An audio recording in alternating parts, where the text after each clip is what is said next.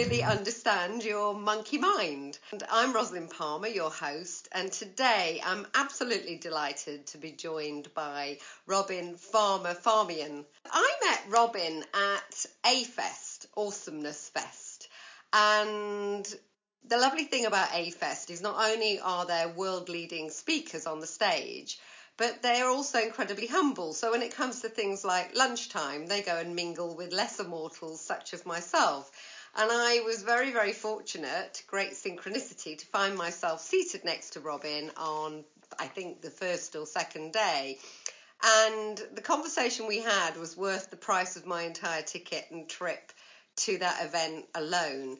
So I've navigated many ups and downs in my life and also health issues. But Robin, you have overcome so much from an early misdiagnosis and effectively become CEO of your own health journey. What I'm interested in is A, tell us about that, but B, what was your mindset? Because I'm sure you didn't have a blueprint for navigating that at an early age when you were done with dis-ease and in health and you decided to take control yourself. How did that happen for you? Well, so a little background. I've had 43 hospitalizations, 6 major surgeries, and 3 organs removed. And most of those happened when I was a teenager. And by the time I was 26, this was 7 years after I'd had my entire large intestine surgically removed, my doctors were telling me I was cured, but I wasn't at the time, and I was in extreme pain. So I became essentially a shut-in for about 2 years. It was the most I could do on a given day would be maybe go to the grocery store, and that would lay me flat for a week. And so I said, okay, this is not a life. And I was in such extreme pain that I went back to my doctors and I said, okay, that's it. I'm done. We need to do something else. I need to be off this medication. They aren't working. There's something else wrong. And at the time I was on very high dose opioids, 80 milligrams a day of methadone, which is enough to take down a horse. And the doctor said, well, okay, next step could be to surgically implant a morphine pump into your spine. It's like, wait a second, no. I was 26 years old. I was essentially a shut-in. I couldn't function. It's like, no, absolutely not. And I went home that night and I fired my entire healthcare team. And so what really made that happen was I felt like I hit rock bottom. They were essentially telling me the rest of my life was going to be as a shut-in on morphine being pumped into my spine. I was like, no. So I dropped my own methadone dose by 40% and went through pretty severe opioid withdrawal by myself for about a week, where you just kind of crawl across the floor to be able to get lemonade and salt, because that's all you can eat when you're coming off of something like methadone. And it was pretty hard, but I got through it. I ended up finding a whole new healthcare team, new doctors, new pain doctors, everything. I got diagnosed correctly with Crohn's disease, put on an IV medication called Remicade, and within 24 hours of that first dose, I went into remission. But how did you have the faith in yourself? Because you would be flying in the face of everybody telling you were wrong, you were probably going to be worse off, they were doing the best they could for you. Who were you to know better than them? How did you have that faith in yourself at that time? So it's 2 things. First of all, it was hitting rock bottom. It's like that was my rock bottom moment. Like if you were an alcoholic and you found yourself asleep in the gutter, right? That might be your rock bottom moment. For me, it was my doctors telling me, it's not getting better. We'll just progress on your pain management. Essentially, it wasn't palliative care, but it felt like that. And that combined with a very strong upbringing. My mom was a physician, and she was one of 3 women in her entire medical school in 1964. Right. And all the women in my family are very similar to that. My grandmother, most of them went to Wellesley College, right? We were just brought up to be strong women. And so I reached down into myself and really the stuff my mom taught me. Yeah, it was that steel, that upbringing, that what you saw. You live what you learn what you live. So that was part of you. But when you were 26, were you in pharma yourself? I mean, what were you doing? What were you trained as at that time?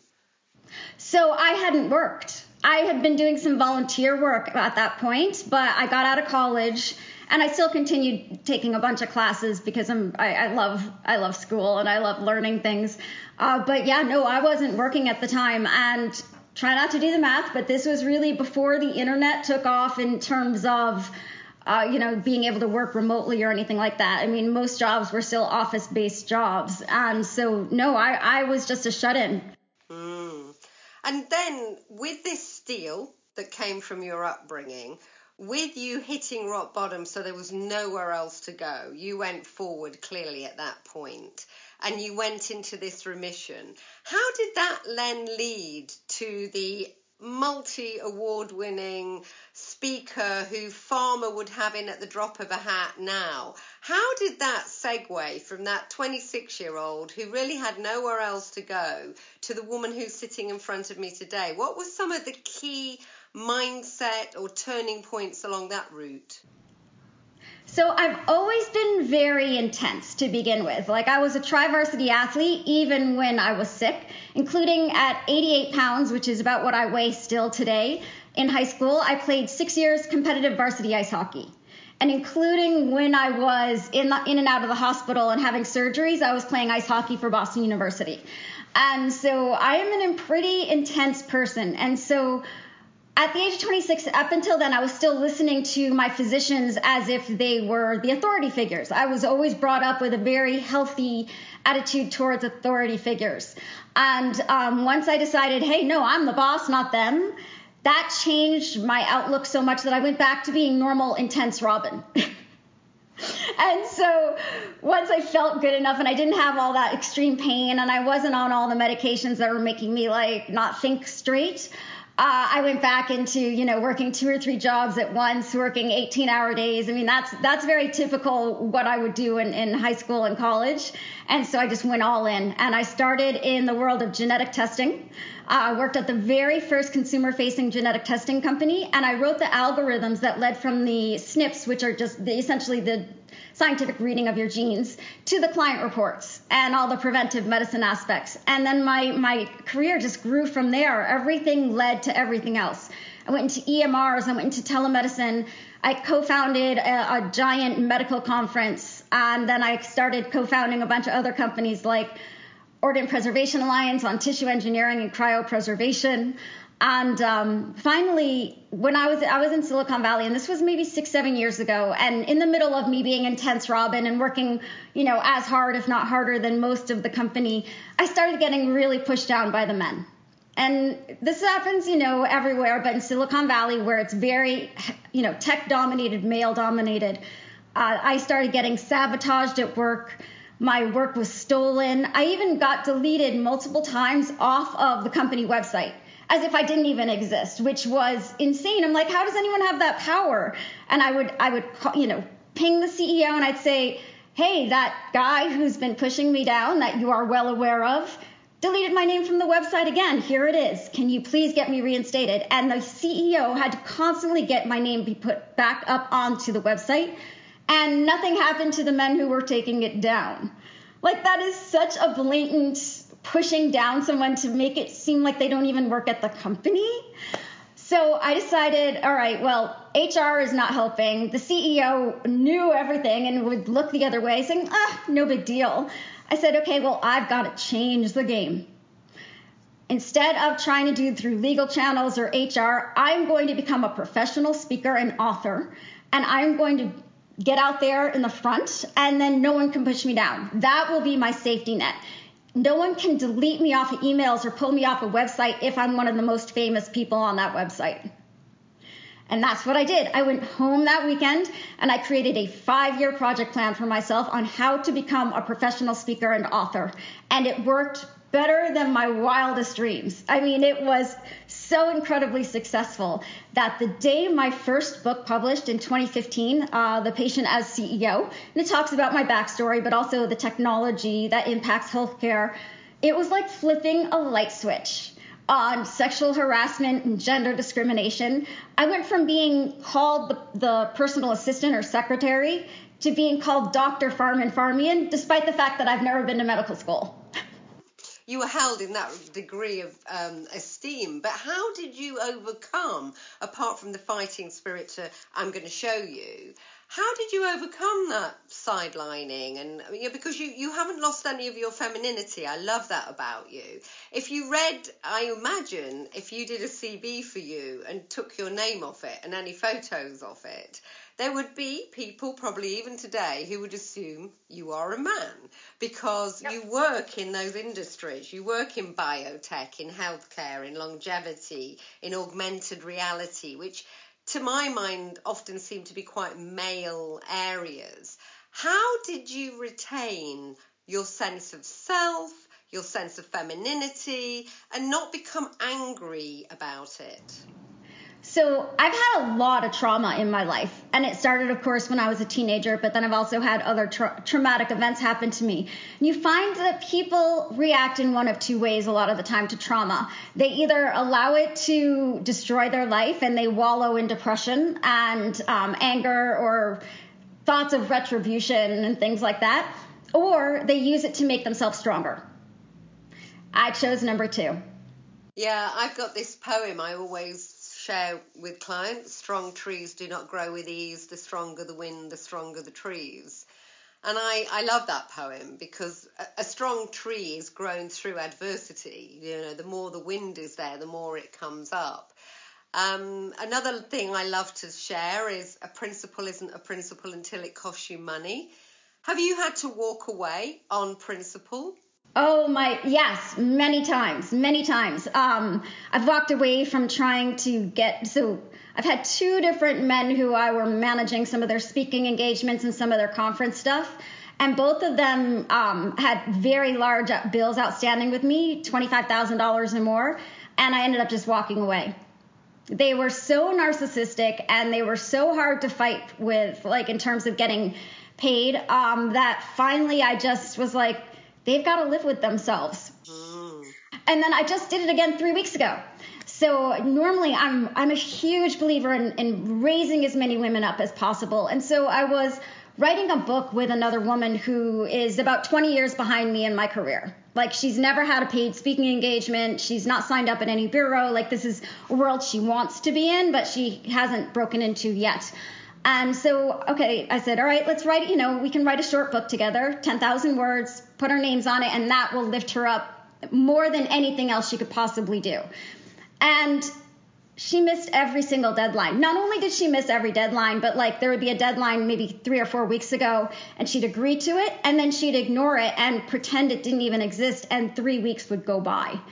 And I gave her warnings for 2 weeks in a row, and I said, this is what I agreed to. You keep writing things but not editing, so you're doing the fun things but not the hard work. I go, you've got to move forward. And finally, I just called her for the third week in a row, asking her if she had things like ADD and why she wasn't respecting our agreement. And she said, I guess we should have talked about things like deadlines beforehand. I just don't use them. Wow, that's a kind of an interesting concept. Right. I was like, I've never heard of someone. Do you think for her, I'm wearing my therapist hat now, a lot of people, women and men, but women particularly, they have a fear of success and they will self-sabotage and they don't even realize they're doing it. Do you maybe recognize that? And if you've ever recognized that in yourself, how have you pushed through? I was thinking that might be something. That's why I gave her 3 weeks versus 1. I'm usually pretty strict, and because I run companies. I've been CEO of companies. I've been president, executive director, or chair for a lot of conferences. So the buck stops with me, right? So I need to be responsible, and I need to cut things off when they're a problem early. And I gave her an extra few weeks because I was thinking that. I'm like, maybe she's just nervous. And then after a few conversations with her, I realized, that she was just narcissistic. Right. And so it wasn't going to happen. Wasn't going to happen no matter what, I realized. And I actually asked her that. I go, I don't know your age exactly. I go, but early, teenagers and early 20-somethings, they're very narcissistic in general. That's just the way their brain works. It's a neuro thing when you're a child. And you typically grow out of that in your mid-20s and become much more empathetic to the rest of the world. I go, make sure you're not one of the people who continues to be narcissistic throughout your adult life. And that's your kind of parting advice to her now. When you're on the board of big companies, how do you turn up with your mindset? Let's say, for example, you're moving into a new area, an area you haven't worked in before maybe, and I know you love to learn, so I'm sure it's really exciting. But to navigate that with the kind of rules that you would expect from somebody else to you, how do you impose those on yourself, Robin? In terms of like anything that I would hold other people accountable towards? Oh, I lead by example 100% of the time. I make sure I am at every meeting early, right? Like I come prepared to everything I do. I make sure I meet deadlines days early. When, for example, if a keynote needs their slide deck in 2 weeks early, I give it in 3 weeks early. Right? I always exceed expectations. And I've heard my teams notice that, right? Like I would show up to running a conference and people were terrified to mess up in front of me because I set the standards so high with my own behavior. And when you were writing your book, and you hadn't written a book before, what were you hoping to achieve? I knew that would change the game. I knew it back then. So I have a BS in hospitality management, which means I know every aspect of running anything in the service industry, from the finance to the marketing to the economics to the operations. And so I understand the power of marketing a book and why that's an excuse to interview you, or why that actually even takes the place and in some cases is better than getting letters after your name in terms of a university degree. In fact, I coach a lot of people one-on-one. I do that, on the side. I love coaching people. And one of the people I've been talking to a lot wanted to go back to school to get more degrees. And why would you go and get an MBA? Spend 6 months writing a book. That will have higher ROI in terms of what he wanted to do for his career than getting an MBA. Yeah, people, they get caught up in the study. I mean, it's like I also see the course junkies. I mean, you and I did meet at a very high profile course, but I see the people who just go from one to one to one to one, and they constantly, if I learn some more, I will be better. But you've got to start applying it. And of course, not only have you applied yours to books, but the speaking circuit. And now you're a phenomenally in-demand speaker. How did you get into that area, Robin? Or certainly a paid speaker, a remunerated speaker. So I sat down and I created that project plan. Fortunately, at the time, I was already running conferences and managing some professional speakers. So I really had been living inside of that world. I just hadn't been the one on stage. And so I really understood how it worked. And when you break it down, it's really only things like corporations and associations that pay for speakers. And once I realized that, then I created content that would play well to those particular types of clients, right? So I really kind of mapped it out, thought about my client or my customer before taking those first steps. Oh, I love that. It's kind of retro engineering, I think they call it, or retrograde. Yep, reverse engineering. I actually talk about that a lot in my second book, The Thought Leader Formula. Reverse engineer everything. Figure out what you want to do, get that goal, and then figure out the steps that you need to take to lead to it. And as a thought leader, what would be your top maybe 3 takeaways to somebody who is really aiming to be in that place soon? So first takeaway is be intentional. Do not just sit there and just start, I'm just going to start recording videos and throwing them up on different social media sites. That's not going to do anything but maybe get you a few followers, but it's the followers there's very specific followers you care about, because it's understanding your overall goal. Why are you a thought leader? Because being a thought leader in and of itself does not make money. Being a professional speaker obviously does, but that is a very specific part of being a thought leader. And so why are you doing it? Are you driving business goals? Do you want a promotion at work? Do you want to drive more sales to your company? Like, what is the reason for being a thought leader? Because that will help define your customer avatars. And once you know who your customer is, you know where they live online. So instead of just throwing up videos, you'd be like, okay, well, my customer is other CEOs of technology companies. I find out where they live, right? They read things like TechCrunch, right? And so if I want to get in front of their eyes, I have to get myself into something like TechCrunch. Yeah, Well, my background is PR and marketing, so for me that is good common sense. I never fail to be amazed when people seem to ask those questions, but we all can be guilty of it. A few years ago, I had a coach, and she said that somebody had said to her, "Oh, I see Rosalind Palmer all over social media. What does she do?"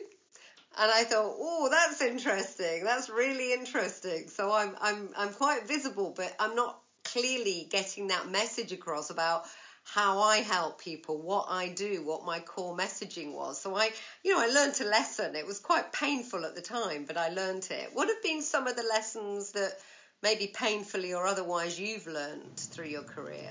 I have learned, one of the biggest ones, and this changed the game for me, and this is in part what led to the professional speaking on a big level, is I watched Adam Grant give his talk live at the Nantucket Project. And he is a scientist who talks about givers and takers, takers, and matchers. All of us are somewhere on that spectrum. And I did not know that.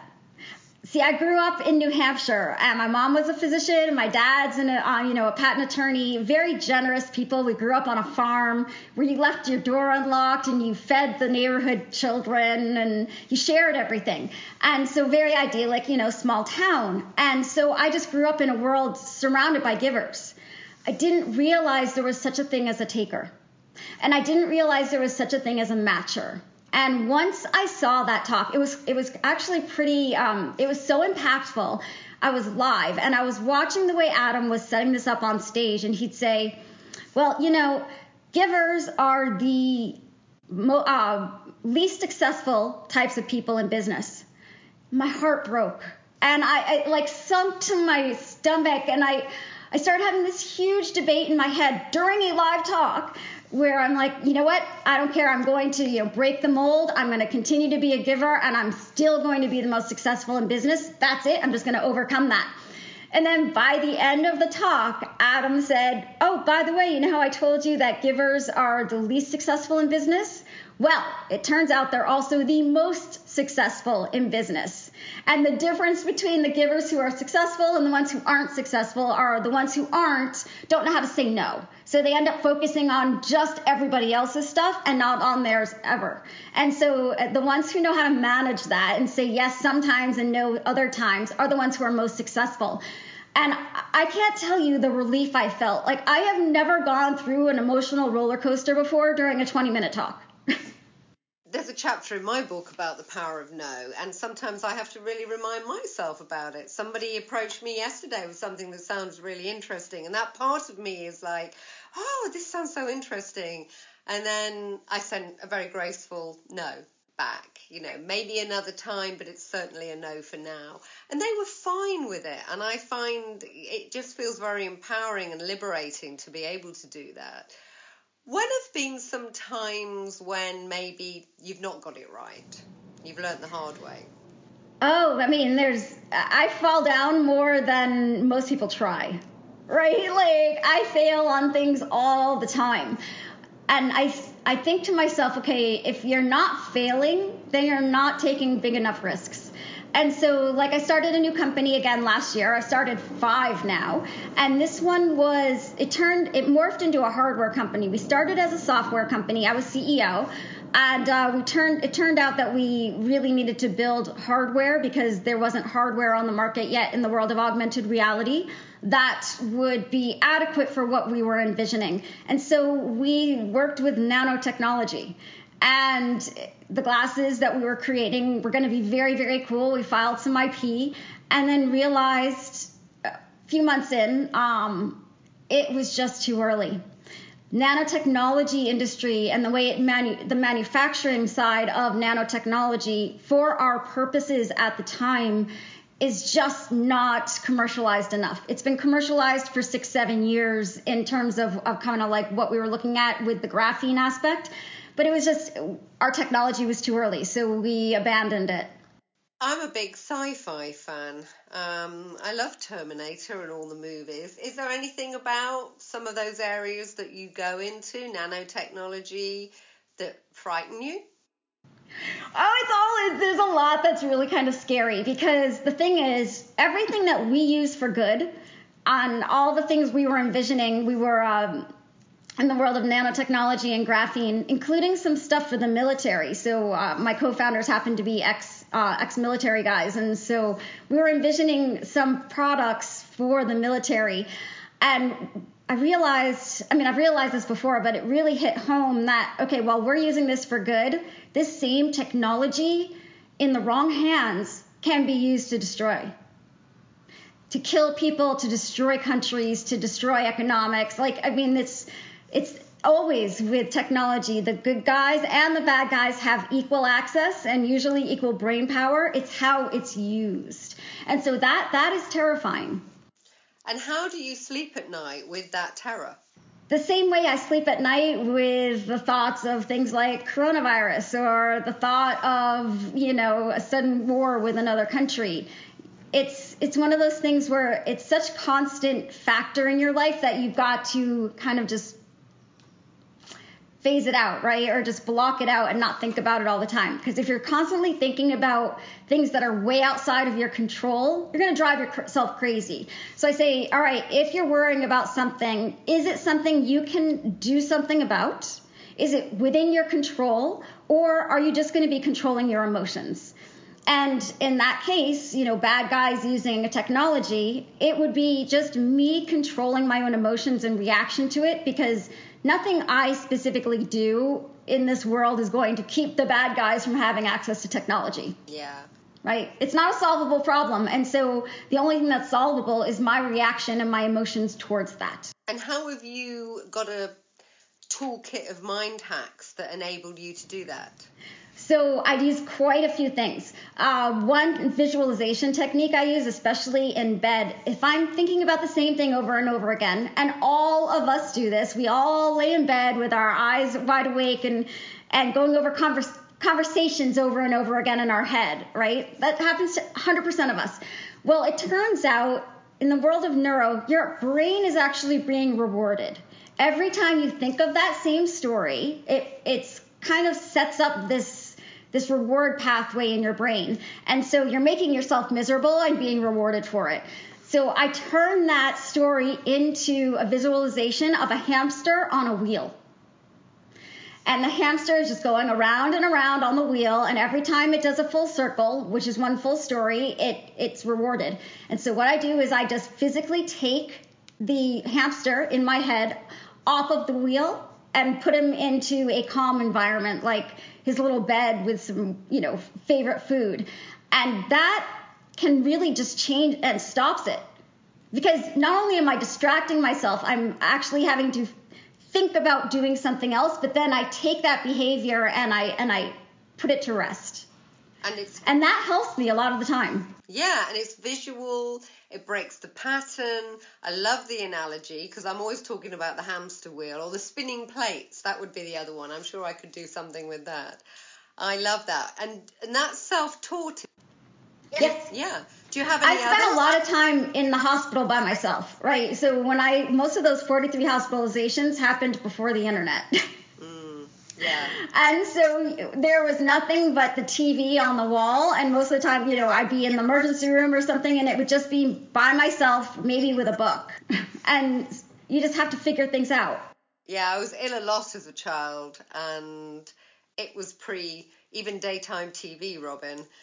But guess what a child who can't do daytime TV does? They read, they write, they create stories, they write poems, they make things up in their head. So I've always had this amazing thirst for literature and storytelling, because that was where I had to go. What else in your mind do you do? We talk about the monkey mind, the chimp mind, and the chimp mind can be that hamster on the wheel, or that voice that kind of is there pulling you down. How do you silence that? So I also have a lot of phrases I use throughout the day. So one thing is that I've just created my living space is perfect for me. So I walk around my apartment every day and I make sure I think or say out loud how much I love my apartment every day, right? Just expressing gratitude. And I do that for a few different things in my life.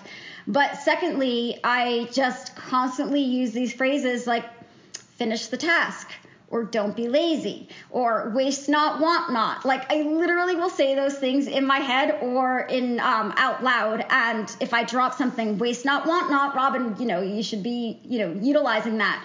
Or if I'm running around and I want to throw my dish in the dish into the sink instead of the dishwasher, I'm like, Robin, finish the task. And I'm constantly giving myself those little pep talks throughout the day, every single day, and it works.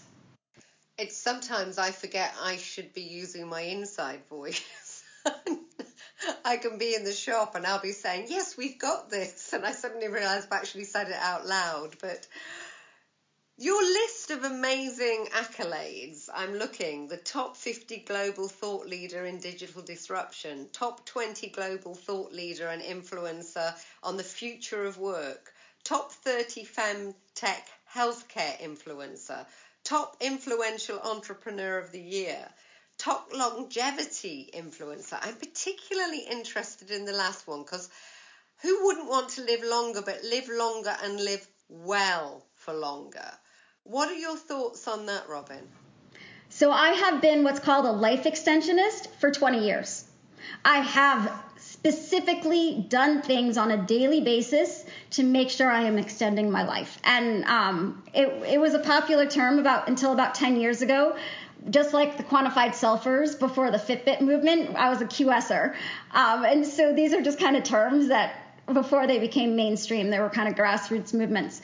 And so there are a number of things I do on a daily basis that really makes a massive difference in the world of longevity. But in addition, I work in the pharmaceutical world and biotech world on longevity things. So when I worked on tissue engineering and cryopreservation, that was for transplants so that you can switch out your organs, right? Because your organs are aging. And so if you can switch out your heart attacks and cardio problems are responsible for a significant number of deaths every year. So that kind of thing. I've worked on curing cancer, which again goes back to longevity. I'm an advisor on a company that's a supplement company that clears out what's called zombie cells or senescent cells, which are the dead cells in your body, so that can reverse aging potentially. And but the things I do on a daily basis is I have exercised now every single day of my life since I was a teenager, except for that 2-year period when I was a shut-in. And so an hour a day, 7 days a week, 365 days a year, no excuses ever. I don't take Christmas off. I don't take my birthday off. If for some reason I cannot seem to get myself to work out, I know that I am so sick that I probably need to be in the ER. That is the only thing that will keep me from the Stairmaster and elliptical. Yeah, so what workouts do you do?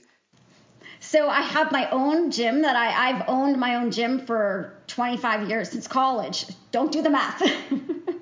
But I think I just aged myself there. But I always get a 2-bedroom apartment, so I have a full room for my exercise equipment. Currently, I'm doing 20 minutes on the Stairmaster, 30 minutes on the elliptical, and then 15 to 20 minutes of yoga and or band work. Mm-hmm. Every day? Every single day. What else do you go to? Tips for longevity. What else do you do? I've been a vegetarian for 20 years. I think that is actually a big deal. The third thing I do is sleep. So my sleep schedule is very consistent. In fact, today I set my alarm for 7 a.m. so that I could work out before we hung out today. And I woke up at 10 minutes of 7 because my body is so in tune and so understanding of its sleep schedule that I make sure I get at least 7 hours a night, if not 8.5, depending on what my body needs. I make sure to not have any negativity in my life. This one I learned about 6 years ago. I didn't realize until I learned about those takers and things like that. But getting rid of all negative people in your life. I now have 0. A lot of friendship divorces then. You just kind of stop responding or just slowly go away. A lot of the time when you've got narcissistic or taker people in your that are selfish in your life, it's relatively easy to walk away from them because they're so self-absorbed. Yeah, no, it's true actually. They hardly notice you've got. Is there anything I haven't asked you that you'd like to ask yourself so that the listeners can hear? I would just say, whatever you want to do, you can do it. I mean, as I mentioned, I'm 88 pounds and 5 feet tall, and I played 6 years of varsity ice hockey. right? If you can dream it, you can do it 100%. You just have to be intentional and put the effort and time needed to succeed. And as CEO of your own life, you've given us so many amazing tips, but is there one last takeaway for somebody listening? Again, a lot of the people listening are going to be already high-functioning CEOs, but maybe they haven't really got that life-work balance or that joy or the ability to switch that hamster wheel off in their head off, which they've already got that fantastic tip. But anything else that they could take home? Make sure your world works like an ecosystem. And so I talk about this a lot in terms of think about your overall goal. So for instance, in my world, my overall goal is to impact 100 million patients worldwide, right? And then I figured out, how do I do that? Oh, I work as both a professional speaker, but also I work on pharmaceutical, med device, and health IT. And so that helps dictate what companies I say yes to. That dictates what talks I say yes to. That dictates what content I put out there, right? By understanding my goals and how the tools I need to leverage in order to achieve those goals has created an entire ecosystem. So if it's not in the ecosystem of your goals and your tools, then you should be saying no. Excellent. Well, I'm glad that you said yes to this incredible interview, and I'm sure I could talk to you for a day. If people want to find out more, you have many talks. So have you got TED Talks? Where would they find you, Robin? So I am the only Robin Farmian in the entire universe. And so I'm very easy to find. I'm on LinkedIn. My website is robinff.com. I'm on Facebook, Twitter. You can find me on any of the platforms. And your amazing books as well. Well, it's been an absolute honour. Synchronicity led me to sit next to you at that lunch all those years ago. I was fascinated then. I'm fascinated now. I'm sure we will have you back again because there's so much wisdom that you can share. Thank you, bless you, and it's been an absolute pleasure having you on the show. Thank you so much.